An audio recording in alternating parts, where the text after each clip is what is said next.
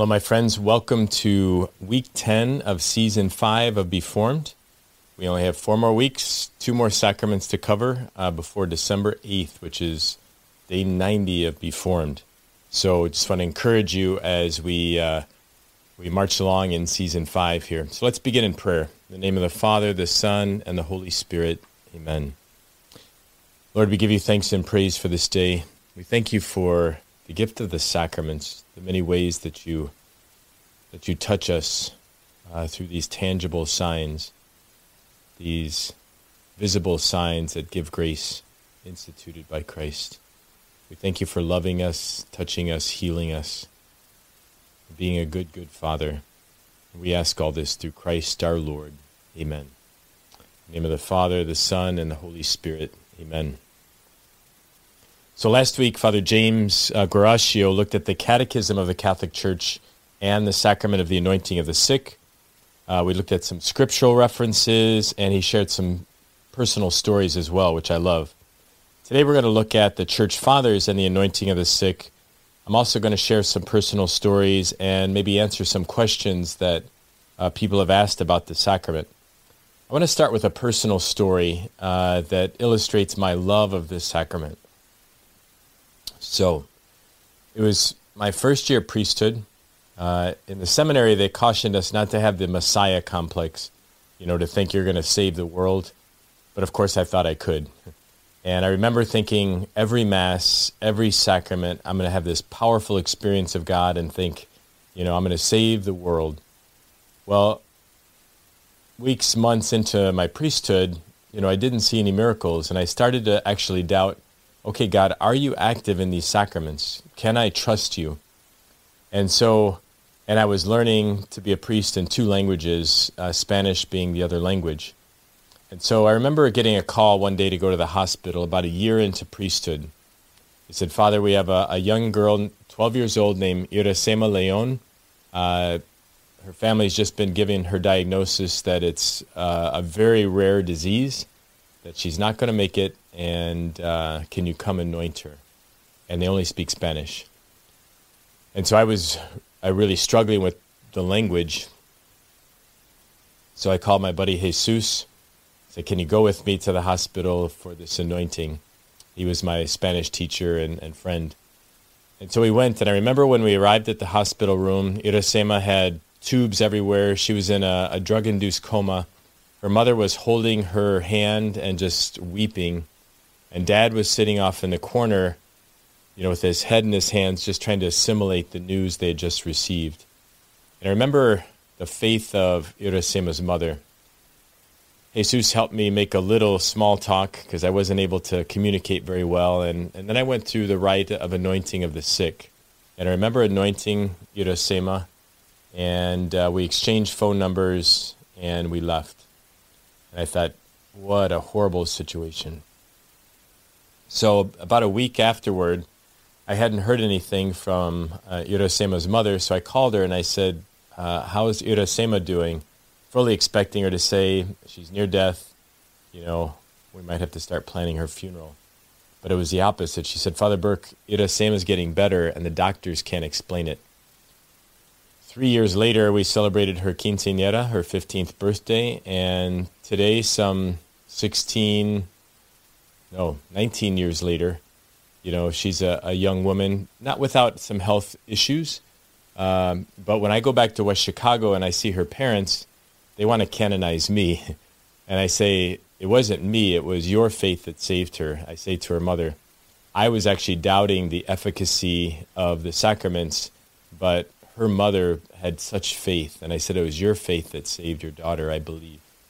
And so I've never, even though I don't see those kind of miracles all the time, and Father James said, sometimes God wills that people are healed physically in the sacrament, but always God wants to heal spiritually and prepare people for death if that's his will at that time. And so I've never celebrated a sacrament since then, doubting whether Jesus is active. I don't always see the miracles, but I know that God is at work. So with that story in mind, let us look at some of the church fathers here in light of the sacrament. Origen, we've talked about him before.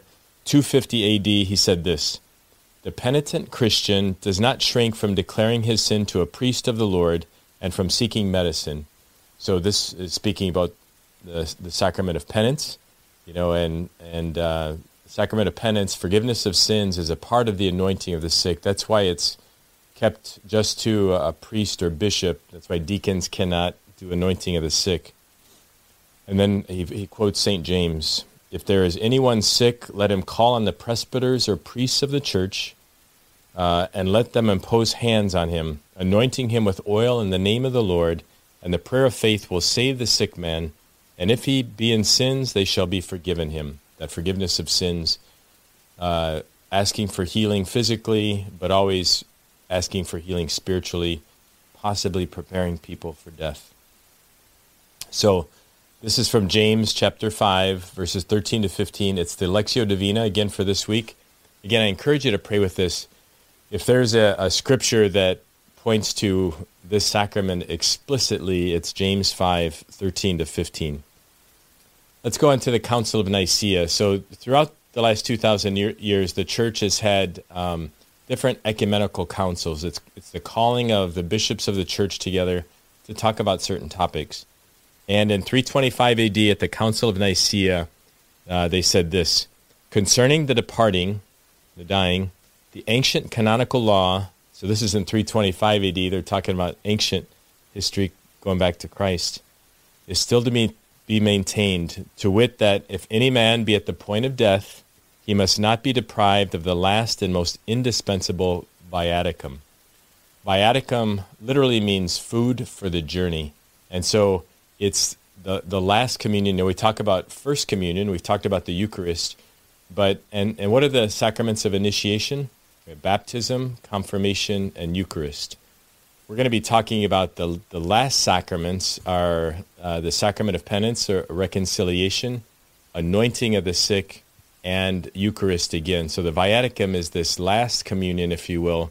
It's food for the journey, preparing them for to meet the Lord.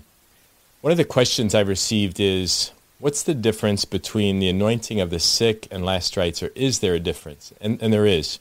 So Father James talked about someone can receive the anointing of the sick different times during their lives.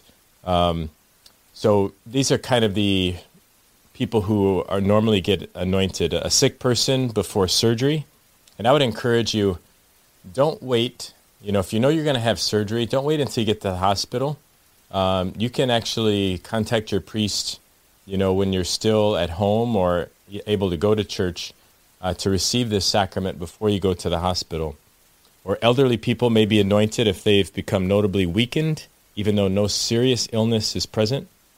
And sick children may be anointed if they have sufficient use of reason to be strengthened by the sacrament. So Father James also talked about children under the age of reason. Through their baptism, they've received that the saving grace of God in baptism. And so they haven't committed any mortal sins, and so they don't have the need for reconciliation yet. It's once they reach the point of reason where they're going to need the sacrament of reconciliation, and that's when they can be anointed. So that's for the anointing of the sick. So what is the last rites? Well, it includes this viaticum. It's the last Holy Communion. It says last rites often happens in conjunction with or following after the administration of the anointing of the sick. So last rite centers on the reception of viaticum, communion given when death is near. So in addition to the anointing of the sick, which includes the reconciliation if the person is alert and able to confess their sins, and the laying on of hands and the anointing with the oil, the Church offers those about to leave this life the Eucharist as viaticum. And we know that in John 6, Jesus says, "Unless you eat my flesh and drink my blood, you have no life in you." So this is this preparing for eternal life with Holy Communion called viaticum. And again, those last sacraments of penance, anointing of the sick, and Eucharist kind of mirror the sacraments of initiation, baptism, confirmation, and Eucharist. Let's look at Bishop Serapion, 350 AD. So you can imagine We talked about at the Chrism Mass when the bishop of a diocese blesses these oils. So the oil of the catechumen for those about to be baptized, the oil of the sick for the anointing of the sick, and then the chrism oil that is used in which three sacraments? Baptism, holy orders, and confirmation. This is the prayer he cites. We beseech you, Savior of all men, you that have all virtue and power, Father of our Lord Jesus Christ, and we pray that you send down from heaven the healing power of the only begotten Son upon this oil, so that for those who are anointed it may be effected for the casting out of every disease and every bodily infirmity, for good grace and remission of sins. So again, 350 AD, we're already having bishops consecrate oil. It's for the remission of sins. It's for the anointing of the sick. And so this should give us confidence that this sacrament has been with us from the time of Christ moving forward. I received the question, well, how much oil does the bishop consecrate if it's done once a year for the whole diocese? You know, we have 120 parishes, and we receive a bottle, 3 bottles of each of those 3 oil, 1 bottle for each oil.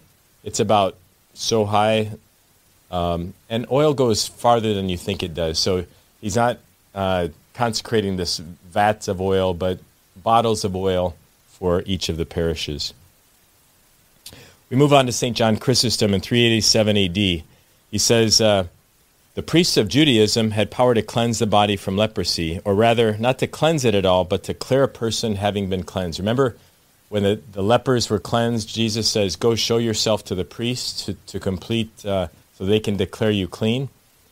But the priests of Jesus Christ have received the power not of treating with the leprosy of the body, but with spiritual uncleanness, not of declaring cleanse, but of actually cleansing. So like in the story of Irasema, it's Jesus who anoints. It's Jesus who heals. And again, some he wills to heal physically, all he wills to heal spiritually. So, again, pray with James 5:13 to 15. We talked about who's to be anointed. Again, the elderly, those going for surgery, children, if they have use of reason, usually over the age of 7. And if somebody has lost their faculties, like through unconsciousness or mental illness or memory loss, they may be anointed if the person would have asked for it when they were in control of their faculties, is what the church says as well. And then the last church father we're going to talk about today is Caesar of Arles in 542 AD. He says, let him humbly and in faith ask the presbyters for blessed oil to anoint his body so that what was written may be fulfilled in him. And then he quotes James 5:13 to 15, both that he may receive health of body and will merit to obtain the forgiveness of sins. So another question we received is, why can't children be anointed? Again, it's this part of the anointing of the sick includes the forgiveness of sins, and children who haven't been able to sin because they haven't reached the age of reason don't need this sacrament. Baptism is sufficient. In fact, we recently had someone in our group who, unfortunately, a baby recently passed away. God rest his soul. And the question was, should he receive the anointing of the sick and or baptism? And I said baptism is that sacrament of initiation, and where that child becomes a child of God, and then there's no need for the anointing of the sick. So, one last personal story. This happened with my father. My dad became Catholic at the age of 72. He passed away at the age of 79. And so I remember my dad saying, I love you, son, but I don't think I can go to confession to you. And I said, Dad, that's okay. I totally understand. And it's so good having many friends who are priests. And I have to give a shout out to Father Brad, one of my good friends who was my dad's pastor. And he came over to, I'm assuming, to hear my dad's confession and to anoint him. And my dad was such at peace after that sacrament. And he told us, don't worry about me, I'm ready to go. My stepmom, Jan, in a similar way, received the sacrament of anointing before she had brain surgery. She had a tumor. And she said, boy, receiving that sacrament was so healing. It gave me such peace that whatever happened, I was ready. And my experience of this sacrament is that it's not just for the person who's receiving the sacrament, but when the whole family is around, after confession, I bring them around for the laying out of hands and of anointing and viaticum if we're doing last rites. And there's just a peace that comes over the whole family, just so powerful. So please, if you have sick people in your family, those going for surgery, those who are elderly, those who are dying, please call for the priests of the church, as it says in the letter of St. James, chapter 5. And so, and please pray with that Lectio Divina again this week. So let us pray. Heavenly Father, we thank you and praise you for loving us so much. We thank you for your Son, Jesus, and for him instituting these 7 sacraments. We thank you for the sacrament of the anointing of the sick, for the physical healings, but more importantly, the spiritual healings that you confer on all your beloved children. We desire to live with you forever. May Almighty God bless you, the Father, the Son, and the Holy Spirit. Amen. Just a few announcements for this week. Again, we're more than 2/3 of the way in now. Encourage you to stay strong toward the end. Please, check your commitment cards. This is a time when you can just say, well, I've already failed. I'm done with the commitment card. But to recommit yourself and check in with your prayer partner, encourage one another. December 8th, we can do this just about 4 more weeks. So finish strong. Again, I want to encourage you to bring your workbooks to Mass. Take notes. The reason why, Matthew Kelly has his Mass journal. The reason why it's not about content, but it's about what strikes your heart. The more we're aware of our internal life, the more we're aware of, wow, those words of Father really touched my heart, the words of Scripture, the prayers, something that was said struck my heart, write that down, and then go back and reflect on it in prayer, because God's trying to say something to you there. Next week, we're going to move toward the sacrament of holy matrimony, of marriage, which should be exciting. We're going to look at the Catechism of the Catholic Church. This is a sacrament that, 90-some% of people receive in the church. So, well, I should say 90-some% of the people have the vocation to marriage. Unfortunately, not everybody's getting married in the church, and they're missing out on this beautiful sacrament. We'll talk about the graces of that sacrament. And again, mark your calendar for our last large group session for this season is December 5th at 6:30 here at St. Isaac's. God bless you, and God bless all of your families. Buen camino.